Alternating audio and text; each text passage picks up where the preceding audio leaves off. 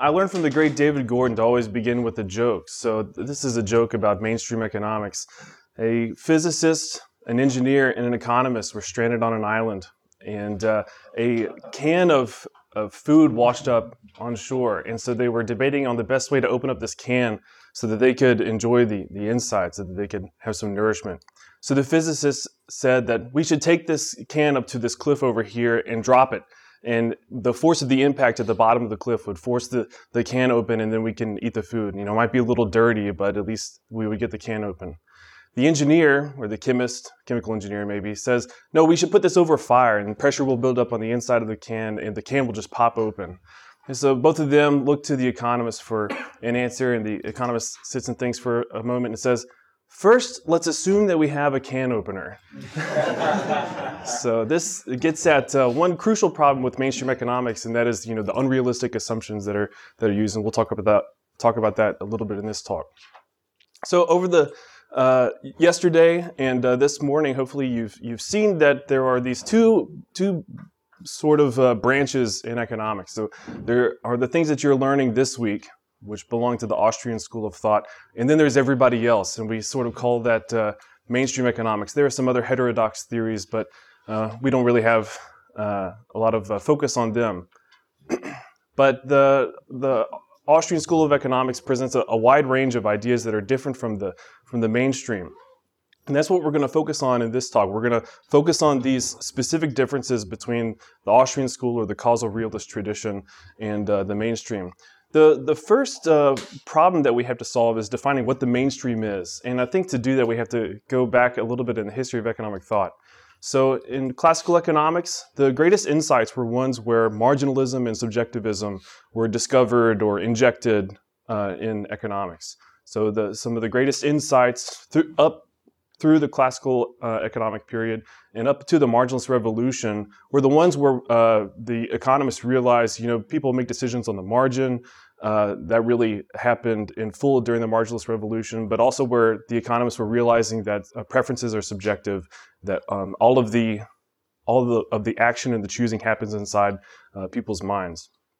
In the marginalist revolution, we had Jevons, Walras, and Menger who independently came up with this idea of marginal utility.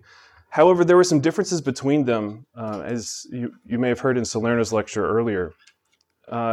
Menger kept with this subjectivist tradition. So he discovered that people make decisions on the margin, and this helps solve some paradoxes of value, solve some problems that existed for the classical economists. However, Jevons and Walras used a different sort of method. They came about this marginal utility idea in a different way. They thought of utility as this mathematical function, and then we can take a derivative of it. And so that's what marginal utility is. It's just this first derivative of a utility function. Since then, there have been these two branches. So following Menger, there was Bombaver, Mises, Hayek, and Rothbard, who were developing the ideas of Menger and continuing this pattern, going all the way back to the classical economists of finding, discovering marginalism and subjectivism in economics. However, there's been this other branch that has continued the thought of Jevons and Walras, where we use math to describe people's choices. There was also a big turning point in the middle of the 20th century where empiricism and positivism became very popular in economics. So where we have this idea that we can test economic theory, and so we come up with these mathematical models, and then we plug in some data into these mathematical models and see if they're correct or not. And so this would be like Friedmanite positivism, and all of the work of Paul Samuelson would go into this sort of turning point, or this extra layer of math on top of what we call the mainstream today. So in conclusion, with this buildup of defining what mainstream economics is, we don't have just one big mainstream economics. There's really not just one mainstream that's our group of enemies. They have splintered off. There are a bunch of different, very specialized fields. So we have labor economics, health economics, environmental economics, and they're all seeking to solve problems in their specific fields using different mathematical models, using different types of regressions in econometrics, using very different ideas. And there's an even bigger gap between mainstream microeconomics and mainstream macroeconomics. And in fact, the faculty members in economics departments across the United States are often very divided and don't really like each other sometimes. I've heard some people at Auburn say that they're jealous that the macroeconomists get all the funding because they get the bigger computers to do these big, huge simulations of the entire macroeconomy. So that's going to be the focus of my talk today. I've outlined it in a purposeful way. So there's not just one mainstream economics, there's mainstream micro, mainstream macro, and methods that they use in application in econometrics. And so that's why I've organized it in this way. So let's start off with mainstream. Let's start off with some essential reading, some things that I think you should read if you're interested in this topic. Sometimes people put this at the end of their presentation. I think it's important to go over it at the beginning. So first on this list, we have the very pivotal work by Murray Rothbard toward a reconstruction of utility and welfare economics. And here he's trying to bring back subjectivism, bring back ordinal utility, and he shows that you can still talk about utility economics and welfare economics using certain principles and going back to subjectivism. So we don't have to think of people's decisions as maximizing utility subject to a budget constraint. We can still talk about utility and increases in social welfare using what's called the unanimity principle. So something like voluntary exchange. If both people in an exchange voluntarily go through with this exchange, we can say that welfare has increased for both of those people, or else they would not have gone through the exchange in the first place. So that's a great work. Roderick Long's paper, Realism and Abstraction in Economics, Aristotle and Mises versus Friedman, is, I think, very underrated. This is a great paper that shows some of the flaws in Friedmanite positivism. Specifically, he points out that in mainstream economics, they use precisive abstractions. So they specify that certain things are absent in their models. So in their utility functions, they say that people want to maximize the utility, and so they'll consume these different bundles of goods, and that's what determines their behavior. And they specify as absent all these other things that could possibly affect some consumer's decision to purchase a particular bundle. So they specify that those things are absent, meaning so if somebody has irrational preferences, or if there's cultural differences or anything else, frictions in the economy that's causing people to act differently than what the utility function suggests, then that means that these mainstream models are at a loss to explain. So because they've specified those things as absent, then their models aren't predicting consumer behavior correctly. However, in the Austrian framework, we make non-precisive abstractions. So we don't specify things as absent, but certain things are absent from our specification. So we make claims that certain things don't matter. Economic theory is correct. So we have diminishing marginal utility no matter what the color of the good is, no matter what the culture of the person who's purchasing goods, no matter what culture they belong to, what country, what year they exist in. All of these things are time invariant. And so sort of the particulars of action are absent from specification. So we don't need to use these sorts of things to explain behavior. All of these things are considered by the individual in their preferences. And so that's how we incorporate those particulars. I will touch on some macro. I'm not sure how much time we'll have to get to macro and econometrics, but if you're interested in some of the failures of Keynesianism and the errors in Keynesianism, you should check out Henry Hazlitt's Failure of the New Economics. So here, that's a line-by-line refutation of Keynes's general theory. Excellent work. In talking about the use of mathematics in economics, this page range that I've given you here in Human Action is an excellent source. Hans Hoppe's paper in The Economics and Ethics of Private Property called Is Research Based on Causal Scientific Principles Possible in the Social Sciences is an excellent work to go to if you're interested in what's wrong with econometrics. Why can't we use econometrics to explain and predict human behavior? And he goes through this idea called the constancy principle. He shows, and this is important, I think, and this is neglected even in Austrian circles, he shows that there is an innocuous way to interpret econometric results. So we can use econometrics. We just have to make sure that we're interpreting the results in a correct way. So we have to make sure that we're not assuming that people will always act in a certain way. If we find some sort of statistical correlation for a certain time period, that's all we've done. We've just found a statistical correlation for a certain time period. Now, how relevant that is, how important or interesting that is, just depends on what sort of question you're trying to answer. So we shouldn't say that all econometrics is bad, all statistics is bad. We should just keep to these innocuous, non-causal interpretations of statistical results. Finally, this has not been published yet, but Professor Herbener has given a talk at a recent AERC on time and the theory of cost, and so I highly recommend watching this lecture and reading his article when it's published in Matt McCaffrey's book that he's editing, The Economic Theory of Cost, Foundations and New Directions. Here he's shown how we can keep the apparatus of cost curves by, like I said before, maintaining this pattern of keeping with subjectivism and marginalism, and also specifically realizing that entrepreneurs are making decisions over a relevant unit. And so in cost curves, there's all of these issues with using the technical unit and keeping factor prices constant. So I highly recommend checking out his paper when it's published and his lecture earlier if you're interested in cost curves. So now let's talk about some mainstream micro. This is often called neoclassical microeconomics, utility, welfare analysis in Rothbard's work. In mainstream microeconomics, individual agents select bundles of goods to consume to maximize their utility, and their utility is given by a utility function. So they assign this index, they assign a number to this individual agent's utility.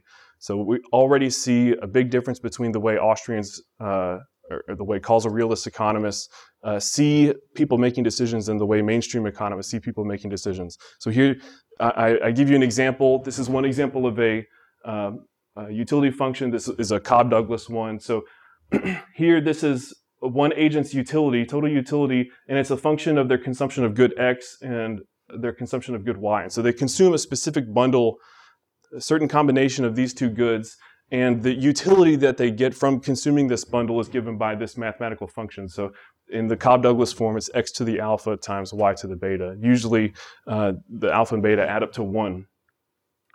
Their choices are constrained by a budget, so they have income, and they would like for their income to be greater than or equal to their total expenditures. If you use all of your income, then it's equal. So we have the price of the good times the good plus the price of the other good times that good. So if you spend all of your income, then the total income equals your total expenditure on those goods. So that's the quantity times the price of that good.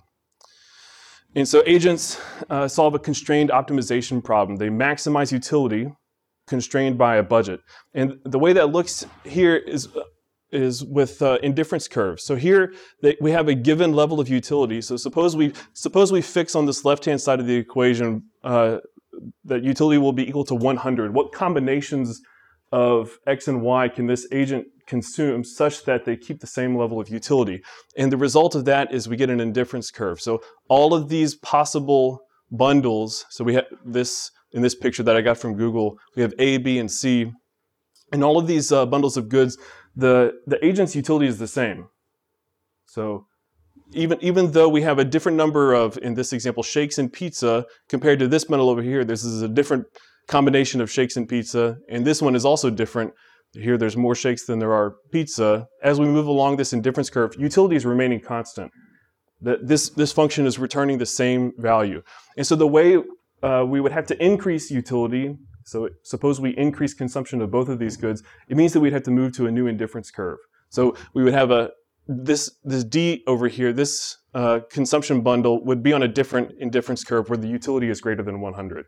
Likewise, here E, utility would be less than 100. That would be on a different indifference curve. So the agent's problem here looks like this. They find, this is their budget constraint here. So these are their feasible consumption combinations here. So this person here could consume at C or at A or at B.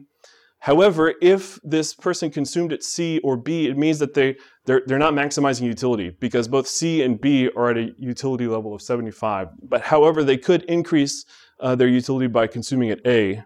So this is at utility of 100, and it happens to be where that indifference curve is tangent to the budget constraint. So let's contrast this presentation of the way consumers make choices to the way we conceive of people making choices in causal realist economics.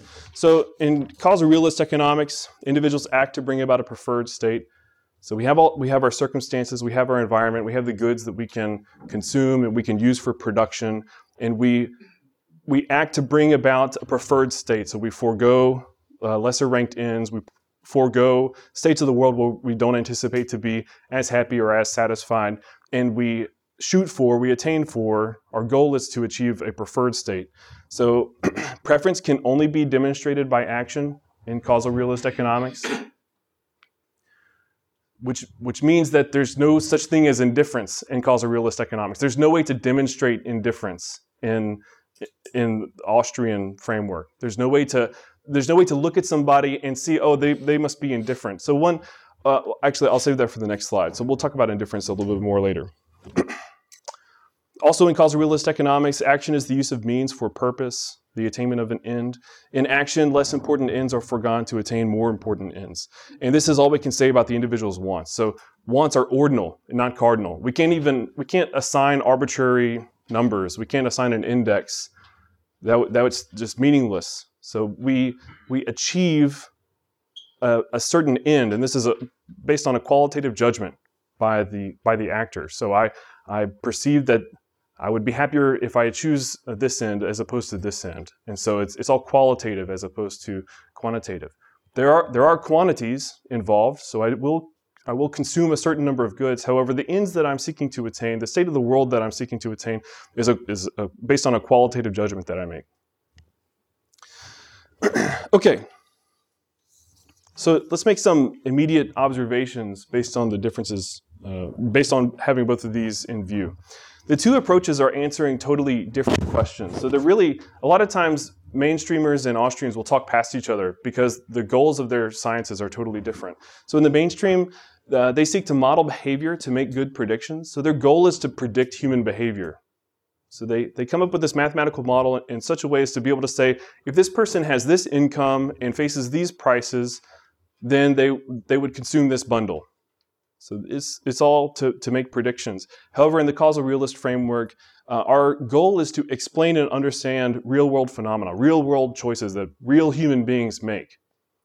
So there's this big difference between trying to predict people's choices and trying to understand the way people make choices, not necessarily the particulars, but the implications of the fact that we do make choices and the fact that we can, encounter each other in markets and all that sort of stuff. All of the whole body of causal realist economic theory is based on those implications of the sort of invariable axioms of action.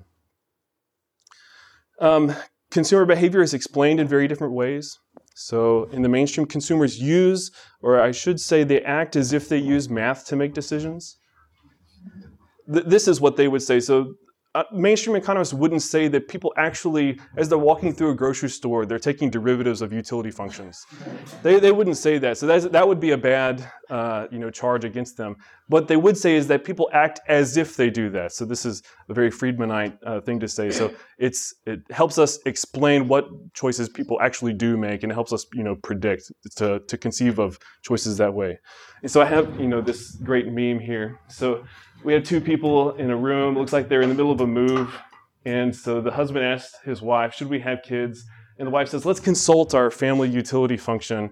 So they do a bunch of math here, numbers going through their head, and they plug in the numbers into their big, long family utility function, and then out pops, some kids. It's very timeless. There's no time, there's no, deliberation except for, doing some numbers. This is a straw man, as Joachim told me before, but it's still funny nonetheless.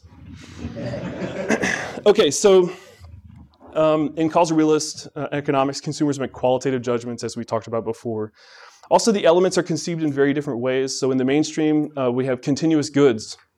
So if people can buy, 1.5 milkshakes or 1.2169 tacos, And so in order for the math to work out, those indifference curves and the utility functions have to be differentiable. You have to be able to take a derivative at each possible combination so that you can find tangent lines and optimal points. And so what that means is the implication is that the goods are continuous that people are consuming.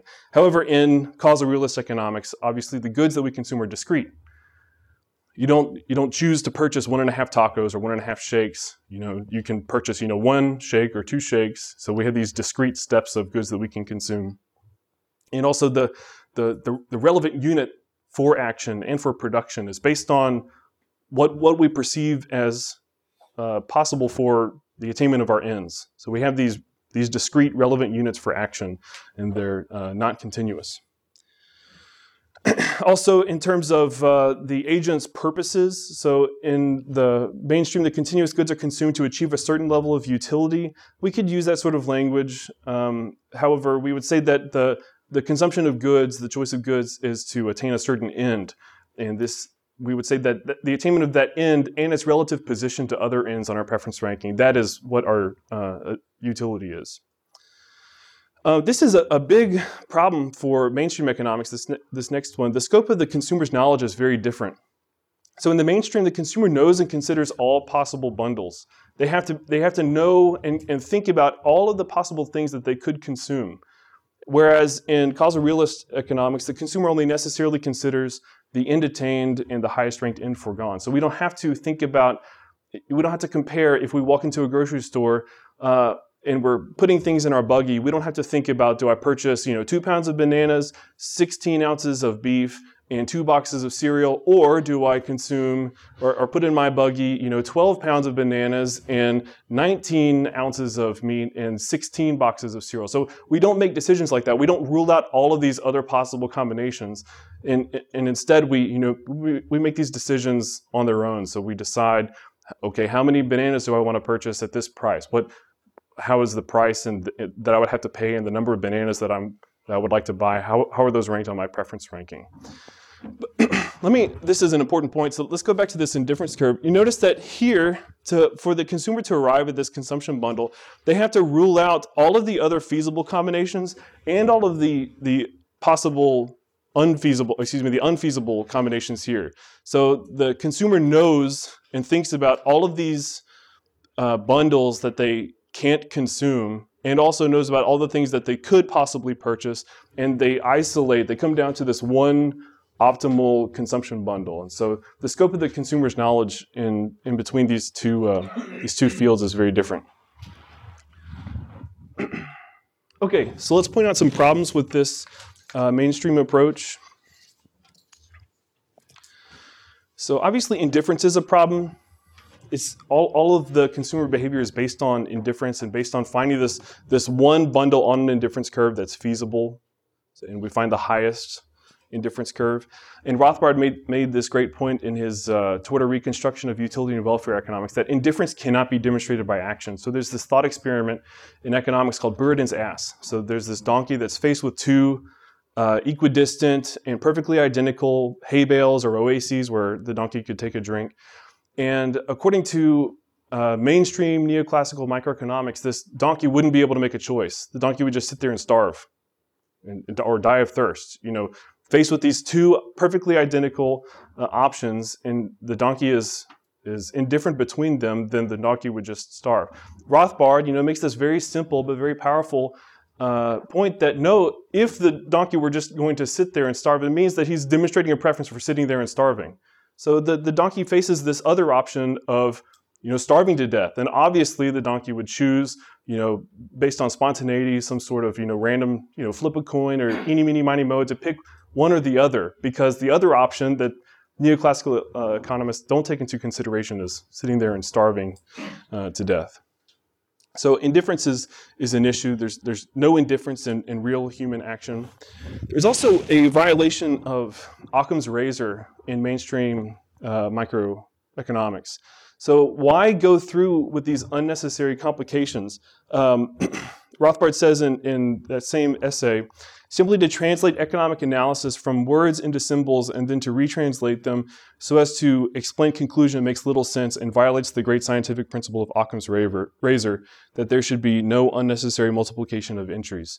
So why go through with these unnecessary complications? Well, the answer is so that they can come up with this mathematical model that they can plug in data that they can use to try to predict behavior.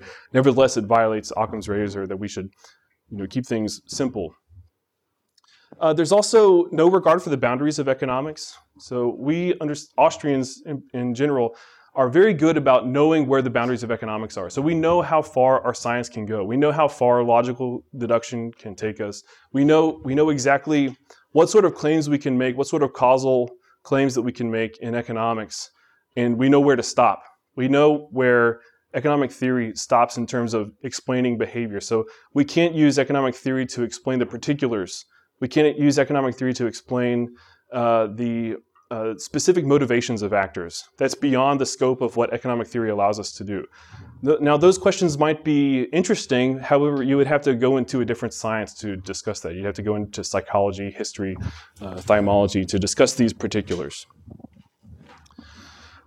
There's this huge rationality assumption for consumers in mainstream microeconomics. So actors have transitivity and completeness. So completeness meaning that they consider all possible alternative bundles that they could consume. And there's also the transitivity, which says that if A is preferred to B and B is preferred to C, then that means A must be preferred to C. However, there's an easy way to point to a fallacy in that logic, and that is with imperceptible differences. So it seems to me that it's pretty hot in here, but if there were just a 1/2 of a degree difference between our current temperature and another possible temperature, if it's imperceptible, then we would be indifferent between them. So we can't really choose over imperceptible differences. And so if we're indifferent between a 70-degree room and a 70.5-degree room and a 70.5-degree room and a 71-degree room, and so on and so forth, by transitivity, that would mean that we're indifferent we couldn't choose between a 70-degree room and a 120-degree room. So obviously there's flaws in transitivity. And so the way the mainstream economists get around that is by just excluding them from their analysis. So if people seem to show irrational behavior, then they just exclude them. So we just take them out of our analysis. Another big problem with the mainstream approach is that there's no way to, they don't have diminishing margin utility by necessity. So there are ways to configure utility functions such that the first derivative is positive, such that we can have upward sloping demand curves. So like with Giffen goods, this is a very popular debate I'm not sure it's debated now, but it's a fun one to have about the existence of Giffen goods. But they're possible in this mainstream approach, but they're not possible in the causal realist approach. I think Peter Klein has a paper on that. I encourage you to check that out about Giffen goods. So because we just sort of arbitrarily assign a utility function, it means that it's possible to come up with one where the first derivative with respect to one of the goods being consumed is positive. So we don't have diminishing marginal utility. There's also this aversion to allowing taste to change, and there's a paper by Becker and Stigler called De gustibus non est disputandum. And so that phrase usually means that we can't quarrel over, there's no arguing over tastes. So because people's preferences are their preferences and subjective. One person likes one thing, another person likes another thing. There's no point in disputing that or coming to an argument over that. However, they come to a different interpretation of that same quote. And it says that our title seems to us to be capable of another and preferable interpretation, that tastes neither change capriciously nor differ importantly between people. On this interpretation, one does not argue over taste for the same reason that one does not argue over the Rocky Mountains. Both are there, will be the next year too, and are the same for all men. So there's this aversion to allowing taste to change and also differ between people. So they want to be able to describe all human behavior for every single person using one big utility function. And the way they try to get at that is by by making utility functions about these abstract categories. So I have preferences for health and preferences for music in general, and then I consume specific goods to construct or produce these abstract categories that are inside my utility function. And so that's how they try to say that everybody has the same utility function, and also that it's time invariant. It's terrible. Let's say a few things about mainstream macroeconomics.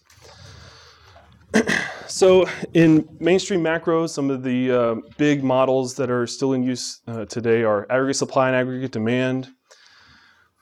Just a brief overview here. So aggregate demand is downward sloping for totally different reasons than regular demand curves. So you have to have,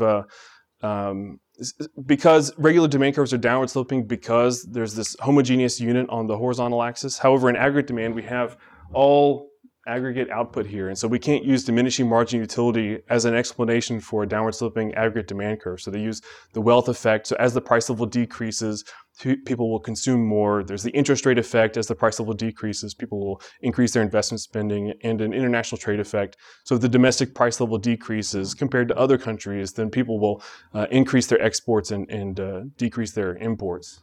So all of those lead to an increase in aggregate demand with a change in the price level. There's this distinction between short-run aggregate supply and long-run aggregate supply. In the short run, they have price stickiness, specifically wage stickiness, and because of these sticky prices, if there's a change in the price level, it's not uniform, which means that there could be change to the real cost of production for producers, and so they could increase production if real wages decrease, if the price level increases. However, in the long run, all of those things are taken out, so we don't have price stickiness in the long run, so that's why it's vertical. There's no change there. We also have growth models like SOLO. We can go fast through here. And the dynamic stochastic general equilibrium models. I thought it was funny. This is the image that the New York Fed chose to describe dynamic stochastic general equilibrium models. And I thought it was funny that they chose that. It's just a bunch of gibberish. So they're doing a good job of refuting themselves. Here's another image I found for the DSGE models. All of them are related to aggregate supply and aggregate demand. They try to explain phenomena in the macroeconomy by these shocks, exogenous shocks that come from nowhere. They're really deficient in that respect, so they never really explain where these shocks come from. It's just, it comes from outside the system. These models and ideas are in contrast to the Austrian macroeconomics. So we know that production exists in stages, and so we can depict total expenditure for an economy using the structure of production. So here we have Böhm-Bawerk's, Hayek's, and Rothbard's, and in recent years we've taken this and engaged in either a precisive or non-precisive abstraction, depending on which Austrian economist you ask, and made a triangle out of that. And Roger Garrison is the one who is credited with taking it and turning it on its side. This is my homage to him with my moving PowerPoints. And so Garrison is the one who turned it on its side. So we have a very rich capital theory. We know that production starts with using labor and to get natural resources out of the ground to produce capital goods. And it goes through production with manufacturing, refining, transportation, all the way up to the retail end where the consumer purchases the final consumable output, which is on this vertical dimension here.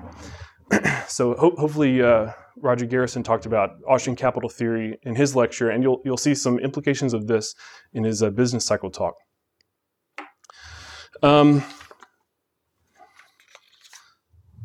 In mainstream macroeconomics, there's some fraying at the top. So mainstream macroeconomics is in deep trouble. And the economists at the very top of the academy and at the very big organizations like the World Bank and the big publishing institutions, they realize that there are some of these deep errors. And so I can point out a couple quotes here.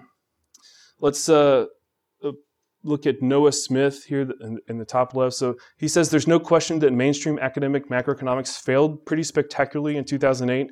It didn't just fail to predict the crisis. Most models, including Nobel Prize winning ones, didn't even admit the possibility of a crisis. The vast majority of theories didn't even include a financial sector.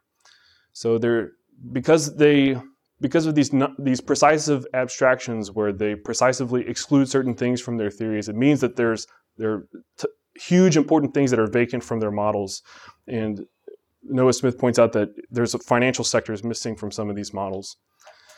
Paul Romer wrote a great paper on mathiness in macroeconomics, and he says that presenting a model is like doing a card trick. Everybody knows that there will be some sleight of hand. There is no intent to deceive because no one will take it seriously. Perhaps our norms will soon be like those in professional magic. It will be impolite, perhaps even an ethical breach to reveal how someone's trick works. So it's a great quote. And let me see. You can look at, I've posted the slides, or I've given the slides to be posted on wherever they're centralized, so you can check out these quotes later. Let's look at one more. So Solow, who came up with the Solow growth model, said this about the DSGE models. He said, I do not think that the currently popular DSGE models pass the smell test. They take it for granted that a whole economy can be thought about as a single consistent person or dynasty, carrying out a rationally designed long-term plan, occasionally disturbed by unexpected shocks, but adapting to them in a rational, consistent way.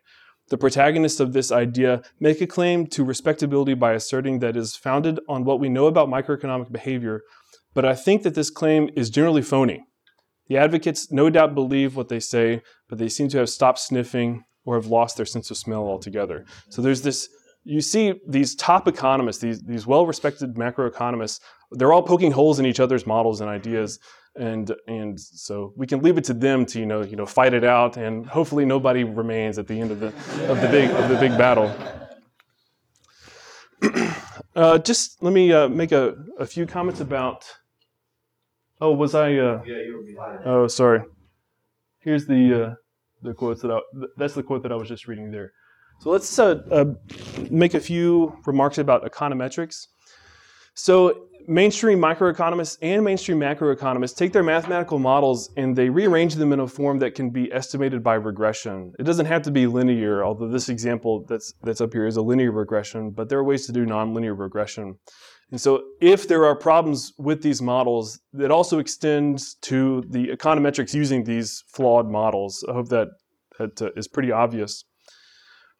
So real-world data are plugged in and estimated parameters come out, and specifically the intercept of sums of plot of data and the slope. So we have a bunch of different data points here. For y and x, this would just be with two variables here. So like there could be a point here and here and here. They just pointed out one actual piece of data here. And so if you have all of these data points, then you can find the line of best fit, the regression line. And you do so by minimizing the squared differences between that line and the actual data points. So they've got that here. So you'd have to imagine a square here like that. And so that's what we're minimizing. So there are a number of problems with this. I would recommend checking out the Hans Hoppe essay that I pointed out at the beginning of the lecture. If we have all of this data and we find some sort of statistical correlation, there's no reason to expect that same correlation will exist for other time periods. There's also no way to pull out cause and effect from these equations like this. So it could be that the cause and effect goes in the exact opposite way, and we would get just a different set of parameters, a different intercept and a different slope from our regression line. So we could replace all of the y data with x data and vice versa, and we would just get a different line. So econometrics itself doesn't give you cause and effect. Using econometrics is okay, I think, in certain circumstances. If you're doing economic history, there might be a case where you would want to show the effect of or the correlation of one variable and another variable. So this can be used, and it's useful in certain ways. However, we have to remember this Misesian distinction between theory and history, or theory and thymology. So economic theory pertains to all choices ever made by anybody. The particulars of choices are not relevant, so we have these non-precisive abstractions.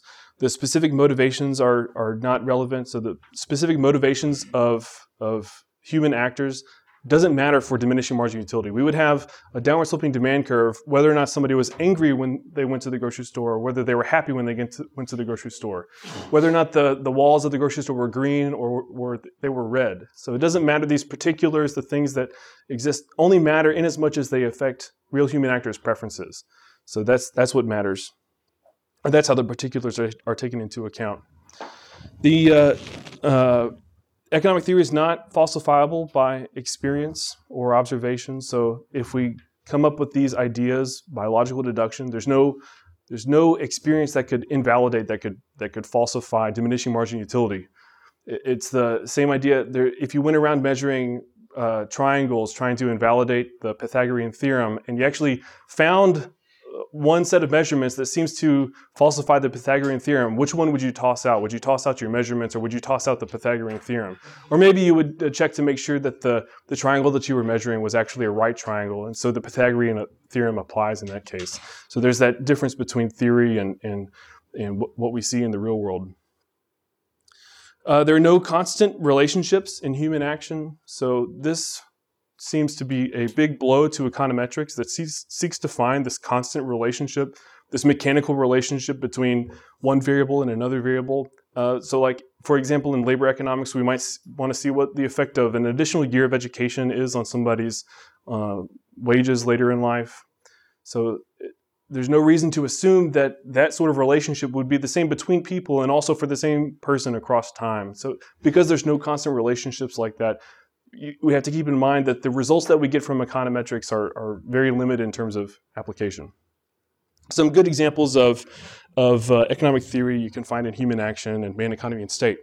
All of this is different from history or thymology, where we apply the theory to the past. So obviously, what good would Austrian business cycle theory be if we couldn't actually take this theory, take these ideas, and look at historical episodes and analyze them in light of what we know from economic theory? So we can use economic theory and apply it to the past. We can't use observations that we find in the real world to possibly falsify economic theory. So there's a big difference there.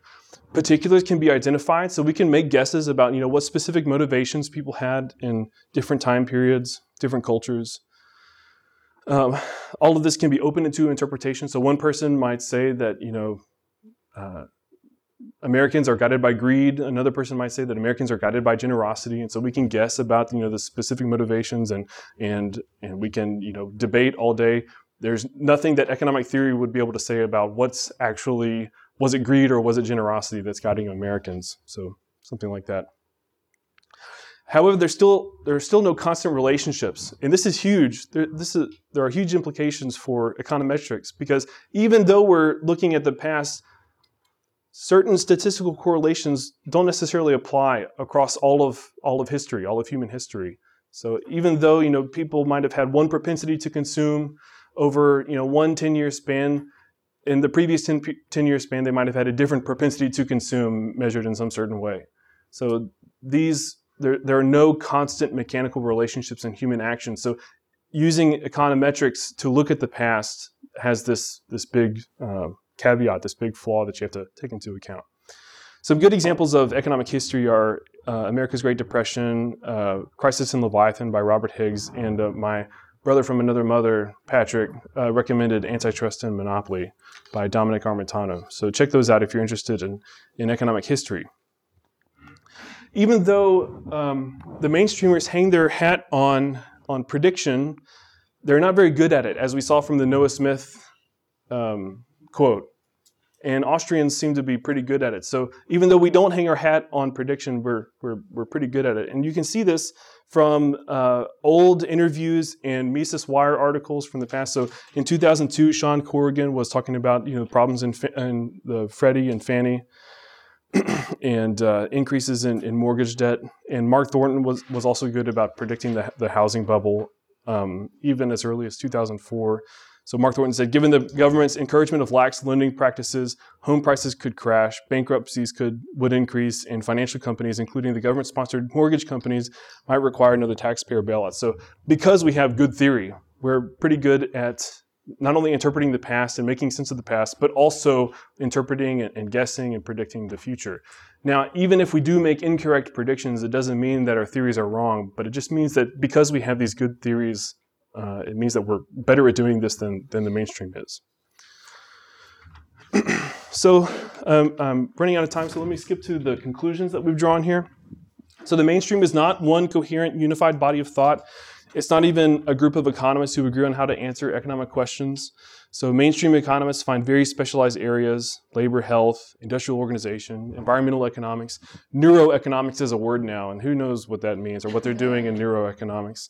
And there are no boundaries. So economists are increasingly getting into the area of psychology. So one way to approach a critique of mainstream economics is to say, no, you're doing economics wrong. Another way to approach it is that we're just two totally different sciences with two totally different goals, but we just use a lot of the same vocabulary. So Mises and Rothbard, in contrast, present a unified systematic science of economics. So we have one big body of economics, and it's all interrelated and interconnected. It's pedagogically very systematic. So we start with human action, we get to diminishing marginal utility, we can get to comparative advantage and law of association and business cycle theory and on, and all of it's related to itself and dependent on itself. However, in the mainstream, there's a lot of contradictions and a lot of things that aren't relevant. So things that are derived or conclusions that are derived in one field in microeconomics don't even apply or are contradicted in macroeconomics. Austrian economists are very careful to stay inside the boundaries of economics, so we know what we can say and what we can't say. The differences between the Austrian school and the mainstream begin at the most fundamental level. So we have logic and understanding. We use logic so that we can gain an understanding, whereas in the mainstream, they're using empiricism, positivism to be able to predict human behavior. So there's big differences there. The Austrian approach is focused on understanding real-world cause and effect. In the mainstream, it tries to predict human behavior and macro-level phenomena using mathematical models. So with all of that in mind, I hope I've convinced you that one of these methods is a lot better than the other. So thank you so much for your attention.